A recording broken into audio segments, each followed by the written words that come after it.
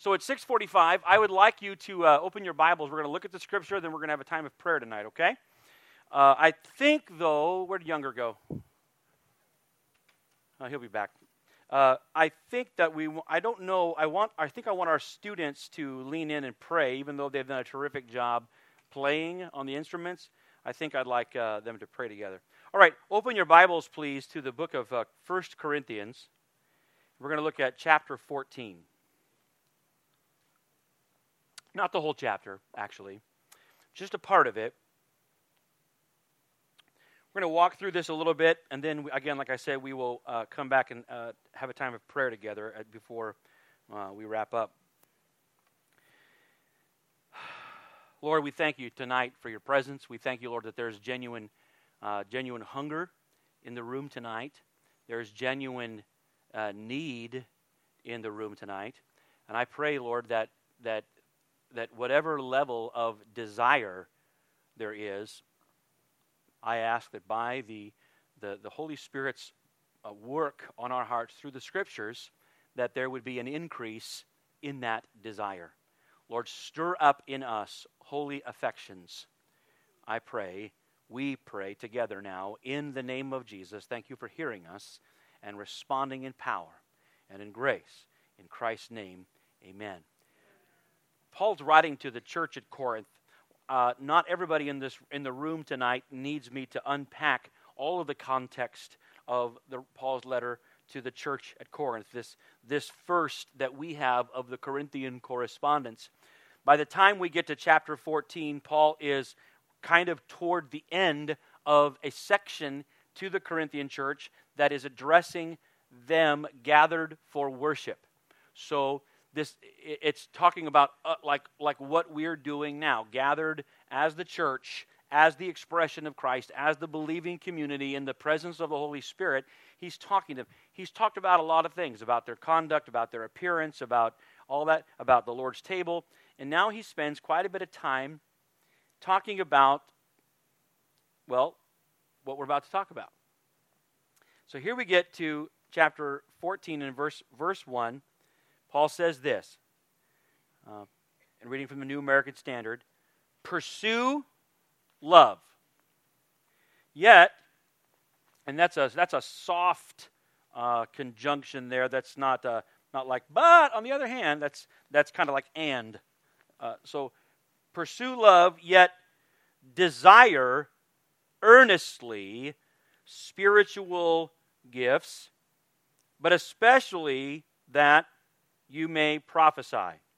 Here's our thesis statement for tonight. The Bible commands. Believers, are you comfortable with the word command? We should be. That's a command. The commands of the Lord are for our own good, and they are they are life. I could simply use the word imperative. That's a little bit more, like a grammar word, but it's a command. It's telling us to do something. What's the only two ways to respond to a command? Yeah or no? To submit or to rebel? To obey or to rebel? So that's on you. You get to choose. Okay? So we either obey or we disobey or we rebel. But here's the command. The Bible commands, and I want to say it again. Everybody say command. And I got to try to maintain some composure here. The Bible commands us to desire earnestly the manifestation of the Holy Spirit. That's our thesis idea for tonight. The Bible commands that we earnestly desire the manifestation of the Holy Spirit. That is, His power and His influence manifest among us. That is a command. We either obey that or we don't. Not just, I got to get to it later, not just interest, not just open, not just think about, not just talk about. The command is not just be aware of it or know about it or check it off a box. The command deals with the condition of your heart. The hunger in your innermost being. God is speaking to our inner persons. And the command is desire. Everybody say desire. Say it again, desire. That this is not merely, desire isn't possible without some level of cognition, but this is not a cognitive exercise. This is not something that occurs from the collarbone north. This desire is something that penetrates us deep. It moves us. Desire can move us even beyond that which seems rational to do. Desire can take over our inhibitions and move us beyond those things. And this is what he's saying. That's why the word is zelu. It's desire earnestly. Burn with a fever for the manifestation of the Spirit. Right, now that what's Paul talking about? We're going to ask these questions. What is Paul talking about? What does Paul say about it? Why? And then how should we respond? You ready? Let's do this. What is he talking about? Pursue love. We'll get to that at the end here. Pursue love, yet desire earnestly spiritual gifts. Now, how many in your Bibles the word gifts is in italics? Anybody? Okay. In your Bibles, when there is an italicized word, does that mean that word is more important and emphasized? No. That means that word is supplied by the translator to give clarification or to give understanding. So it is permissible. It doesn't always make sense to us, but it is permissible. I wouldn't scratch it out, but you could if you read it like this: desire earnestly spirituals. So what is Paul talking about? Spirituals. This is the word pneumatikos. Pneumatikos. You want to say it out loud? You don't have to. Pneumatikos. Okay? The pneumatikos. Now that is it's a neuter word. I mean, so it's not male, it's not female, it's a thing. So here's what that means. Pneumatikos, probably the most wooden thing to say would be, pneumatikos means the things of the Spirit. Things of the Spirit. Come on, say it out loud. Things of the Spirit. Let's put it together. Paul says, desire the things of the Spirit. This word pneumatikos, as far as we can tell in how words that come into use at certain times, certain things give rise to certain phrases. Now in English, I mean, scrolling meant something, but now scrolling from the last decade or so, scrolling means something else, right? So there are words that come into use because of cultural movement or phenomena, right? Certain words come into play. This word pneumatikos or pneumatika was not a word necessarily that was in play, that was used. It wasn't a religious word. It wasn't really a cultural word, not in large portion. You might ask, hey, Dav, when did pneumatikos become part of the vocabulary?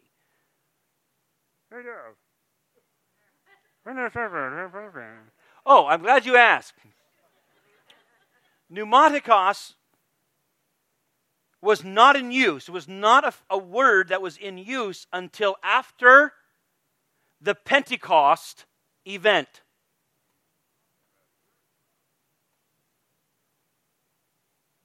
That means pneumatikos began to refer to those things of the Spirit that are now available, present in the church, observable things that they had begun observing in the church after Pentecost, because of Pentecost.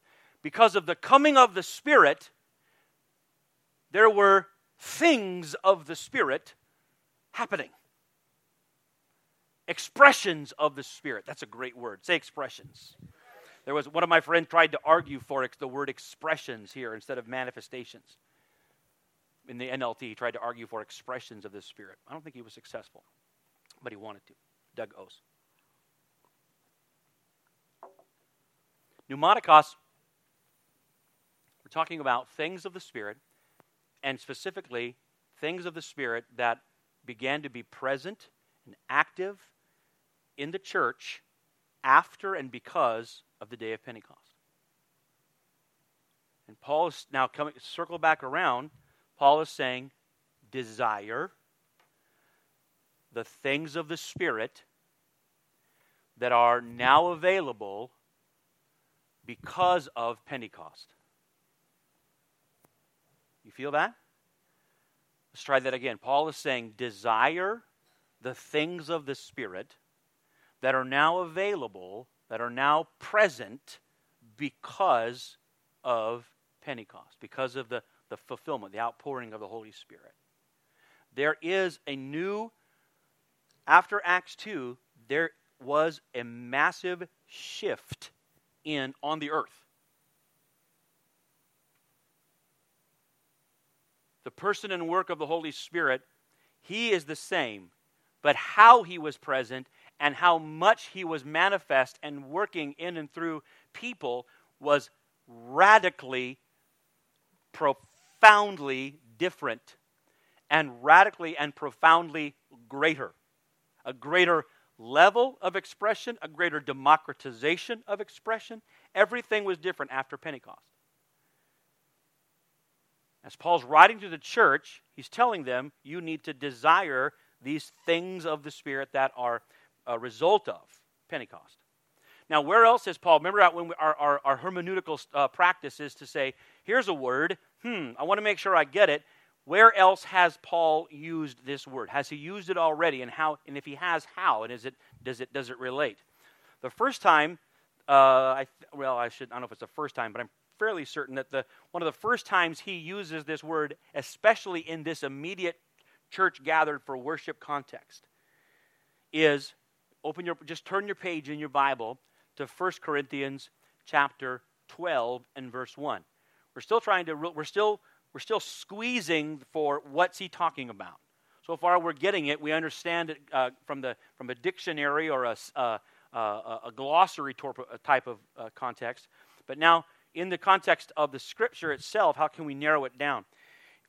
When Paul begins to talk about the work of the Spirit in the church, he begins in Corinthians with one of his segue statements. If you've studied the book of Corinthians, you see that we did this in church. It's divided into segues, statements. That is, Paul is either answering a question brought to him or responding to something he's heard about happening at Corinth. And usually, those segues are marked by the phrase that sounds something like this. And now about... In other words, he's not changing the subject radically, but let me address this other thing. And then we have that. That happens in 1 Corinthians chapter 12 and verse 1. It's peri means about or concerning is the preposition there, P-E-R-I. Okay? So Paul says in 1 Corinthians 12, now concerning spiritual gifts, brethren, I do not want you to be unaware. Take a look at that. How many have your Bibles open and you see that? Okay? Do you see anything similar to 14:1 there? Anybody see that? First of all, it says spiritual gifts, but does anyone see any italicized words? Once again, which word is italicized? Gifts. Interestingly enough. So the first time, especially in this context, that we hear Paul talking about the pneumatica is here. This is where he introduces, now, so we can hear it this way.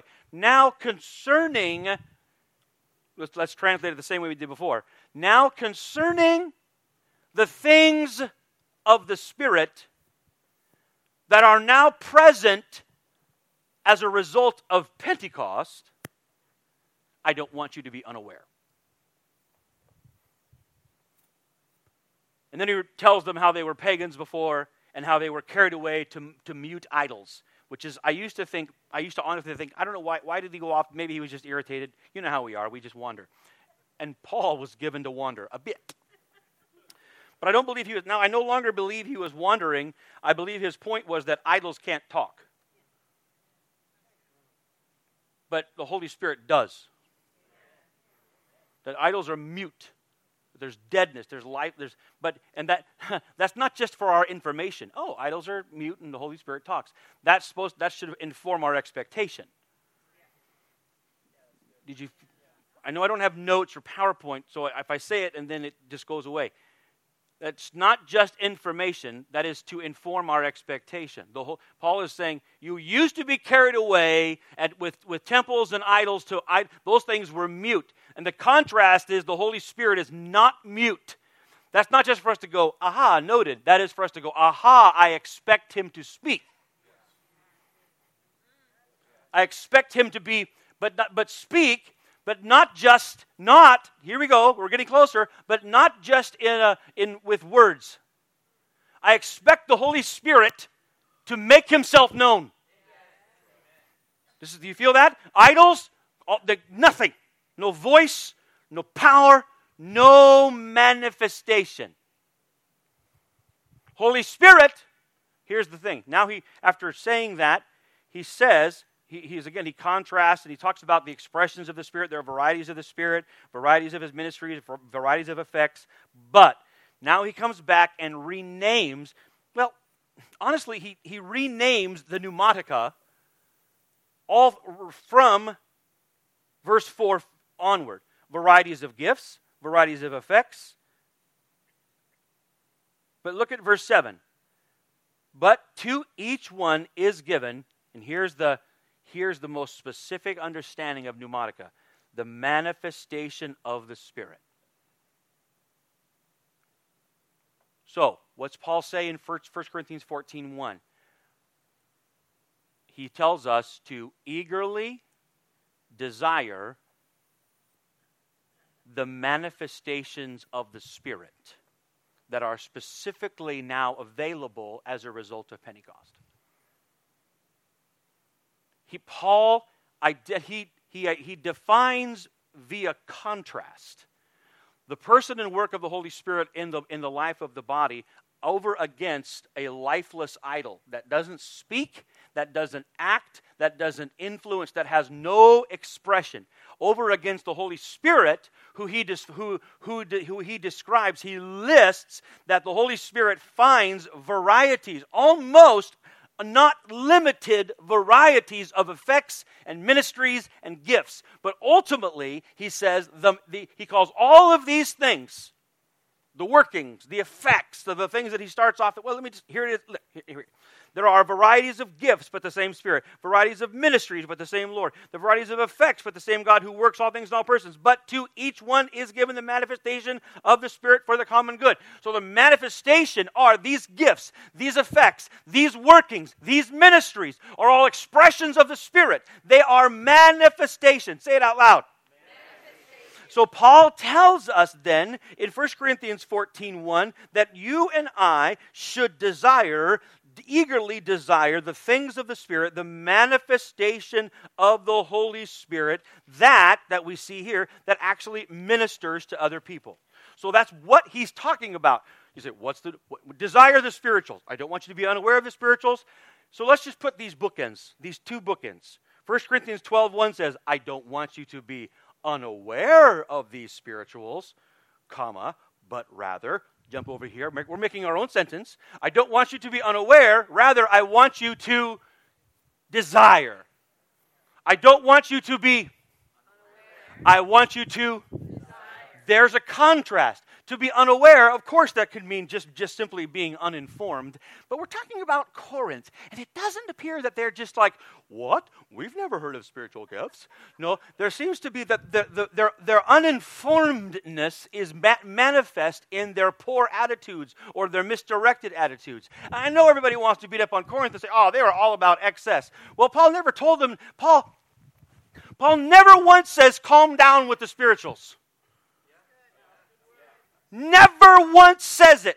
Calm down with easy on the spirituals.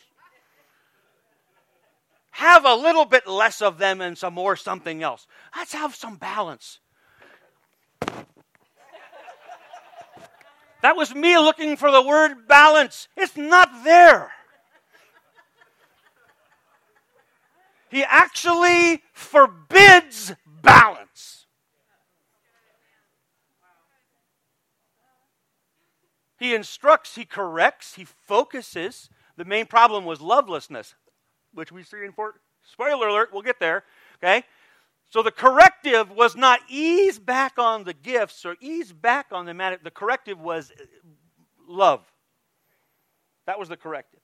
So Paul, talking about these things, He tells them, I don't want you to be unaware. So again, if it wasn't that they had no clue, he wants to make sure that their attitudes, that their understanding were not incongruent with the will of God or the goodness of these expressions.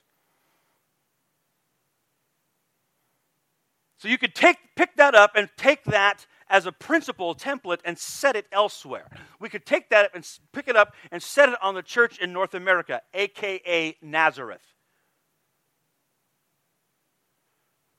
The church in North America, the Nazareth of the world. I don't believe he can do that. Who is that? Who is that? I already know all there is to know about Jesus. I listened to Benjamin B. Warfield. I've heard all about cessationism. Miracles stopped in the first century. I'm supposed to be suspicious of anybody who speaks in tongues. Even that there's even a recent guy. Why are people famous because they have a blog? I don't know. I like Matt. I'm not going to say his last name. I like Matt. I like him a lot. But the other day he decided to call tongues gibberish. So I said, see you, Matt. We're no longer friends. Because that's not only foolish, it's dangerous. And I told him. It's dangerous. Well, Paul says, I don't want you to carry the wrong attitude about these things. To Corinth, they had a wrong attitude. He wanted to fix it. So let's bring it to us. So then, what attitude is he? Where did that come from?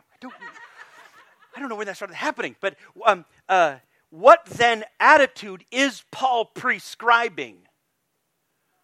Now, that's the corrective is love. But there's an attitude that he describes. Let me give you a hint. It's not apathy. It's not openness. It's not caution. And again, it's not balance. It's not easy does it on the pneumatica now. Don't get carried away. Just simmer down and have just church on Red Bull. Just do your, just have church and do your best with what you can do and enough dry ice and spotlights and you'll have great church.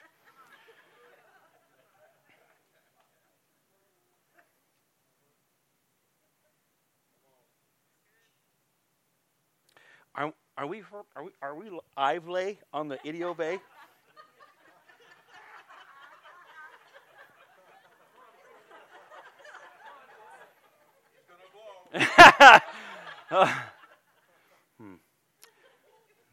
Okay. I need to set up the next part with a quick story, and we'll see how this goes. But I won't mention any names. There's a friend of mine. I told you that one time that we got a call from some pastors regionally who began to experience breakthrough in their church and were looking to partner with someone to kind of just connect, a hand to hold and kind of, hey, whoa, here we go. This is fun and different. And my phone rang and they said, hi, I'm so-and-so. I heard you can help. Not that I'm an expert at all, but that there could find relationship. So we started building this relationship and encouraging them and things. And they're a part of another network of churches, not a different denomination, but within the assemblies, they're a part of another grouping of churches. And that particular grouping of churches has a model, a ministry model that they like, that they prefer. They have those things. There's ministry models, which means, and it actually comes like in a can. You can, and they work. You open the can and you do this, and then this happens, and Bob's your uncle, and so they have this model, and it's basically church on Red Bull, and I even sometimes they even have this teach through the Bible at this pace, like there's literally like you teach on a Sunday, like they teach like 5 chapters out of like Matthew at one time. I think, yeah, that's it. I'm just like, well, I'm done. Yeah, I don't know what to do. I would just have a cognitive disorder. But anyway, not to just make fun of things, not to be snarky. What I'm saying is they have this model, and for them, there's a degree of effectiveness according to their rubric. According to their rubric that they have set up, that they have said this is what the success is, and their model achieves that model of success, that metric. Boop, boop, boop, meets all the metrics. Okay. Well, then my friend, though, they began to, after church, they do church exactly the same, just like they're supposed to, singing, talking, because that's basically what church is, right? They sing, and then someone talks, and then after, they just started praying with people. And people people began to talk about getting healed, and then some people began to feel like they needed that had some unwelcome guests they were carrying, and needed those expelled. Okay, so they just said, all right, well then we're just going to deliver you from that nonsense and let that go and that spirit or whatever. And people began to get real breakthrough. They were on long-term medication, of course, and if you can get that spirit that's harassing you, you might need less anxiety medication, that kind of stuff, right? So they're getting different levels of breakthrough. Long story short, they've been called to the carpet, and they've been talking, and finally the statement was, we're not here to question whether or not what you're doing is God, but whether or not it is our model.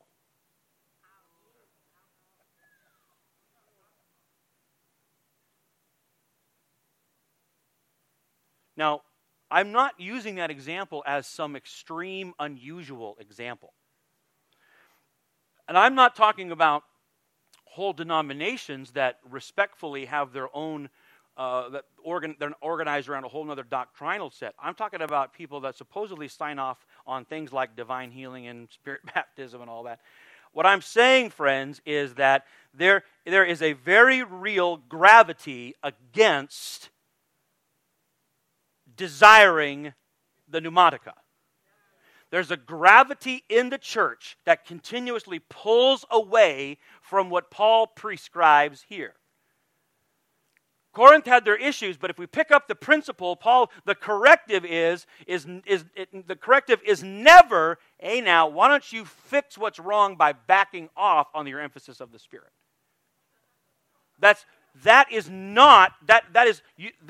People would love to make Corinthians about that. Oh, they focus too much on the Holy Spirit, and Paul fixed that. Wrong. 100% error. Here it is, Paul again. If we understand what the pneumatica is, right? It is the manifestation of the Spirit. It is specifically the manifestation of the Holy Spirit that has come to the church because of Pentecost. We've done grammar, we've done exegesis. Everybody say yes. Because if you disagreed, you're in sad shape. You're wrong, okay? But we've seen it. That's what he's talking about. All right. So then what does Paul say about the pneumatica? He tells us to desire it earnestly. The word is desire. Some of your Bibles just say desire, but the feel or the thrust of the word has an earnestness to it. Everybody say earnest. See, I want you to feel that word. What does that word earnest mean? Desire earnestly. There's a fervency to that desire. It's beyond, to desire earnestly is beyond being curious. To desire earnestly is beyond being, again, open or cautious or I don't mind, a little bit of that, a little sprinkling. Sorry, so many phrases. I know many of you have been around church for a while. You've heard so many phrases. People trying to, I don't know why. But when he says desire, everybody say it again, desire. He speaks to our attitude and our affections and our longings. He wants to locate in our innermost person that central core, and he wants to heat that central core with a desire for the manifestation of the Spirit. And remember, he's not talking to people who have no idea. He's talking to the Corinthians. If he's speaking to them, it's almost like this. I mean, I could say this, that it's just as much of a corrective. If there's excess or misuse or things going on, it's just as much of a corrective to say, hey, listen, let's start at the beginning. In your innermost person, desire not a specific manifestation necessarily. Wait for it. We'll get one, but not to isolate one thing or another thing don't just highlight one thing or whatever. Like I'm going to be a traveling guy who specializes in dental miracles. Look, I've seen them, I've heard about them, I love them, but we're not called to specialize. We are called to desire all the manifestation of the Spirit Himself, because the Holy Spirit is the very thing that God has been waiting to pour out and to put in His church. It is the thing that defines who you are as a Christian. You are a person of the Spirit. And so he says, I want you to, so let's start at the very thing. Desire the manifestation of the Spirit. And if you'll see that deep truth, you'll see that clear truth, then it will correct some of the nonsense. But this isn't even about correcting nonsense. This is just about, sometimes we're at a place where the church, we just need a defibrillator.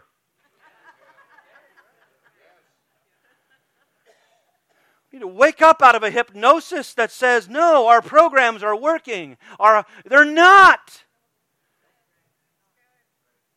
There's a 0% increase in the number of believers in North America over the last generation.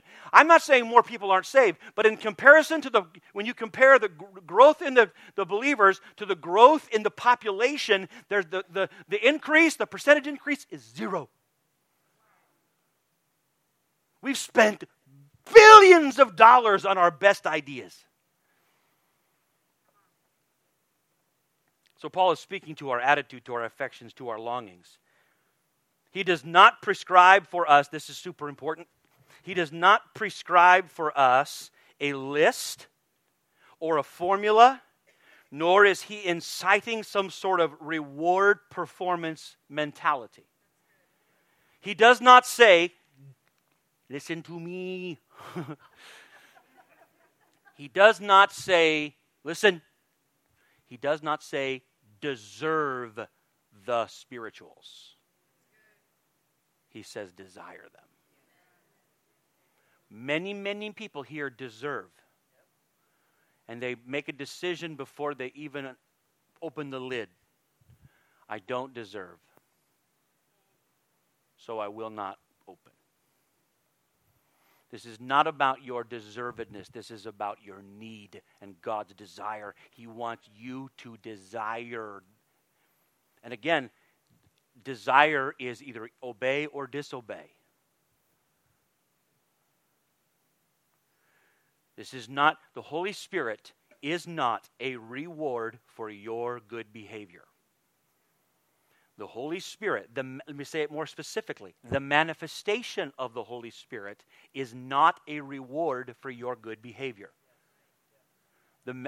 Nope, not there yet. People say, well, it probably is. Nope. The manifestation, it's nowhere listed. Nowhere. The manifestation of the Spirit is not a reward for your good behavior. It is the cause for your good behavior.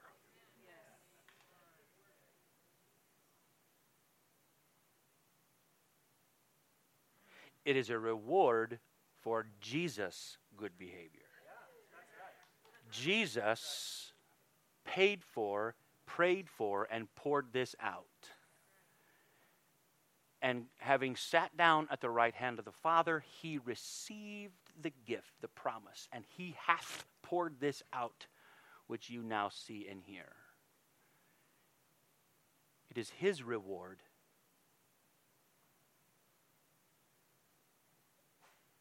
So every time people open up their lives and submit to the blessing of the Spirit, Jesus gets what he paid for.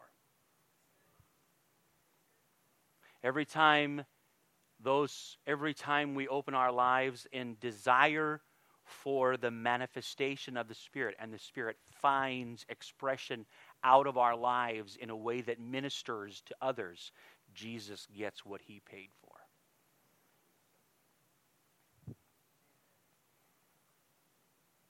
I know we're so tempted to think, ooh, that they must have said the right words in that prayer. Something happened when they prayed. Or there's such a weird internal dialogue we have. And it's so none of it's relevant. He's just looking for faith.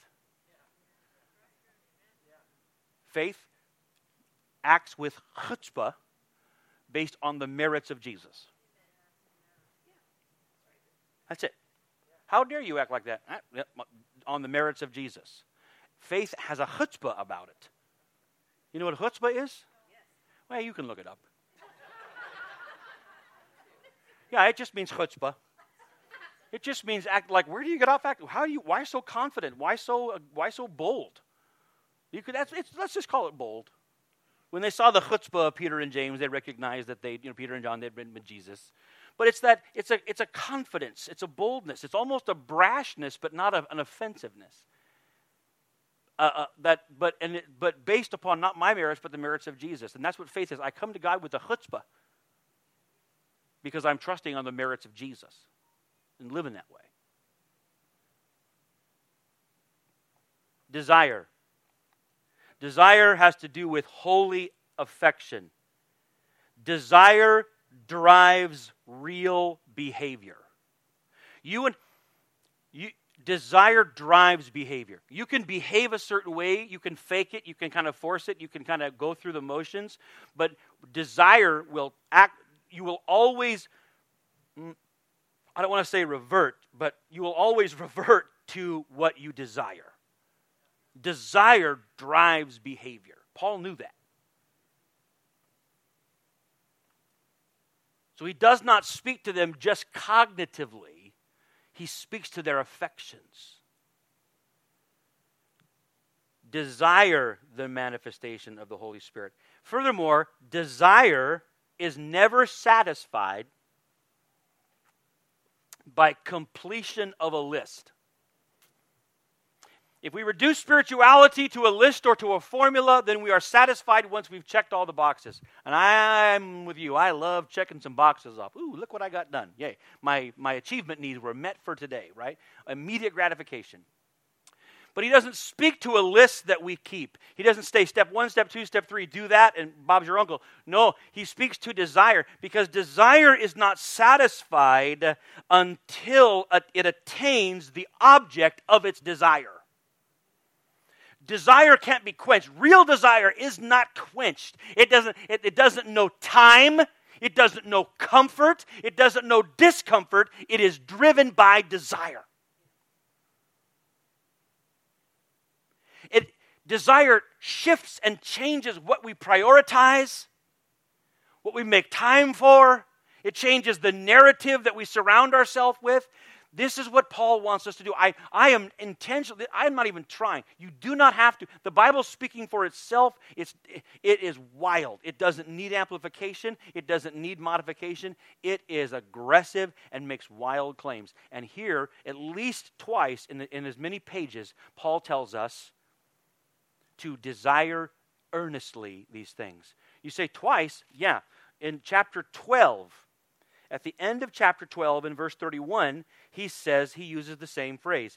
But earnestly desire the greater gifts. Now, you might say the greater gifts, are there some list of great gifts and then not so great gifts? It seems like the context means gifts or expressions of the Spirit. He's talking in that one, he says the gifts. He means charismata. They're the same. He just uses them interchangeably. But here, these expressions of the Spirit that are the most meaningful, the most loving, the most necessary at that time, probably those are the greater gifts. Earnestly desire, but you know what?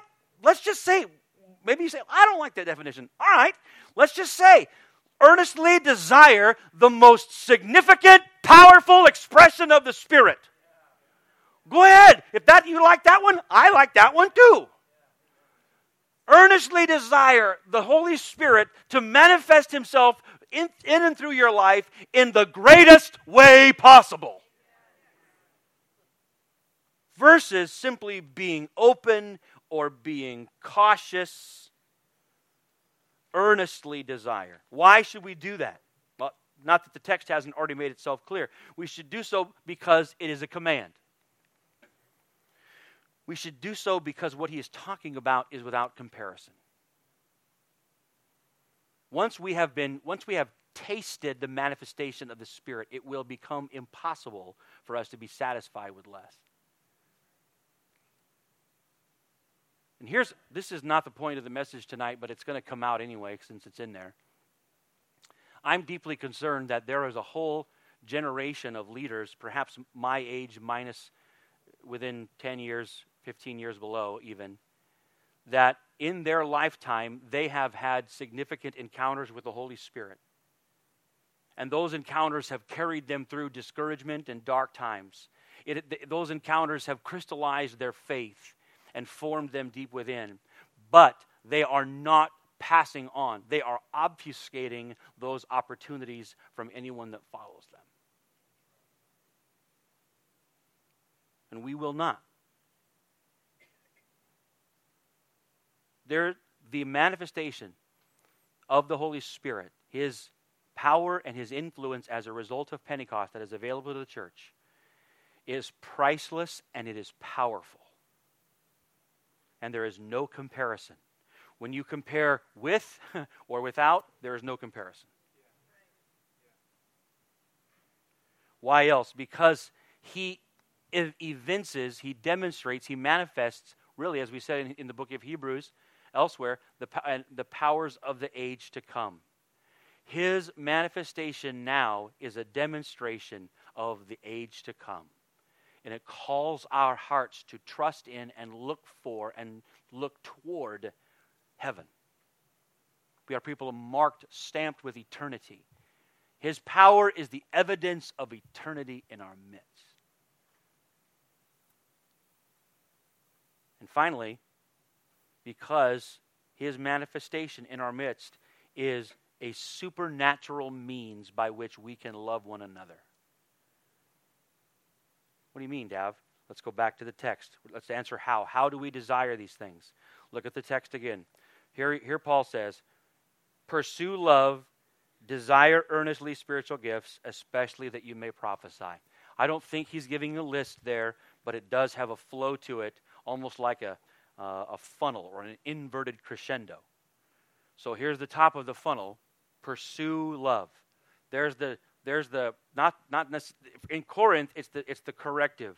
For us it's simply the directive. It's the direction.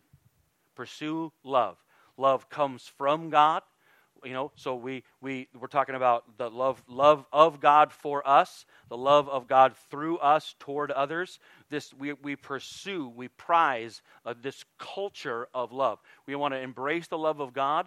We want to walk. We want to lean into the river of His love for others around us. We want to be conscious of and submit to the love of God for us and for others. You feel that? Pursue love. Love is a priority. Prioritize, pursue love. Number one. Number two, as you're doing that, the next step then, so pursue love. If I am embracing the love of God and I am choosing to exercise or want to show love toward others around me, the tunnel gets more focused now, the funnel gets more focused, and it's desire spirituals. The way that the focus, the path that Paul prescribes for me to show love in the gathered community is to desire for the Holy Spirit to minister through me to you. And it's a supernatural means of love. And then it gets even more focused, and he says, especially that you may prophesy. Prophesy. Hey, I'm like you, perhaps. I grew up and I used to think about that, and I think, golly, because my misunderstanding of prophecy led me to think, I wish you would have said, especially miracles, especially raising the dead, especially healing the sick. I like all those better. I still do. But here's why. Because prophecy has to do with the capstone expression, the fountainhead. Say fountainhead. The fountainhead expression of the Spirit. These are not drunk as you suppose. These are filled with the Holy Ghost, right? Peter said, this is that which was prophesied by the prophet Joel. In the last days, says God, I will pour out my Spirit on all flesh. That's the day of Pentecost. And what is the fountainhead expression of the coming of the Spirit? And they will prophesy, to speak. Not mute idols, but to speak. The fountainhead initial word to describe the manifestation of the Holy Spirit is to prophesy. It is the gateway to every other thing the Holy Spirit will do in a community. It doesn't have to be, but it will. It will. If you will engage and begin to practice this ministry, the expression of the Holy Spirit in prophecy, and again, we're not talking about standing up and saying, just predicting the future. There may be times where we see or have an insight into a future thing. That's entirely appropriate. But that's not even the primary ministry of prophecy. Paul tells us that he who prophesies speaks to others to encourage them, to exhort them, to comfort them. And they do so under the inspiration of the Spirit. The Holy Spirit, I listen to what God has to say, and I say what I feel the Lord is saying to this person in this moment, and I do so in a way to leave them better than how I found them. And that's why we eagerly desire prophecy, because it's always the right thing to say. There is not a time when someone could not benefit from being encouraged by what I feel the Lord might be saying to them right now. And sometimes it's very simple, and sometimes it's like,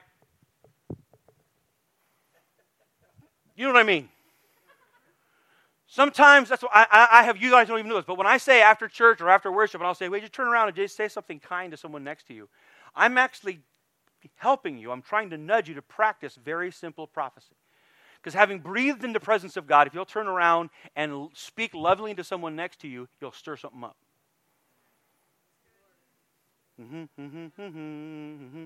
Always have a plan. Always a plan. Always right here. Now, prophecy can be that simple, but it can also be, and as you listen, and you listen with love, you'll hear the Lord. It could be, sometimes it can just, like a person you've never met from another country, standing on a platform telling your wife, there was an illness in your womb. Meaning from her womb there came illness. As if someone were born with a congenital condition. That's my son. My wife stands in another country with a lady from another country, same platform, and what she said was, the Lord is healing. The Lord will heal. There's a condition in your womb. You say, well, whoa. She leans into love. She hears the voice of the Holy Spirit and says something that is the heart of God for that moment. Now, she said some other things too that were pretty cool. We'll hear them later.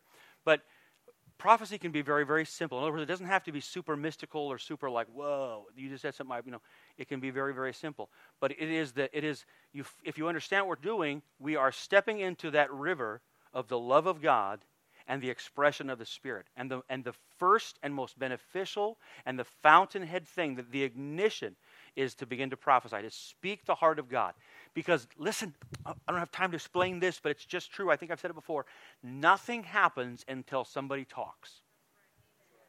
In the kingdom, in the Bible, and in the kingdom, in the dominion of the Spirit, for God's purposes to advance, nothing happens till someone says something.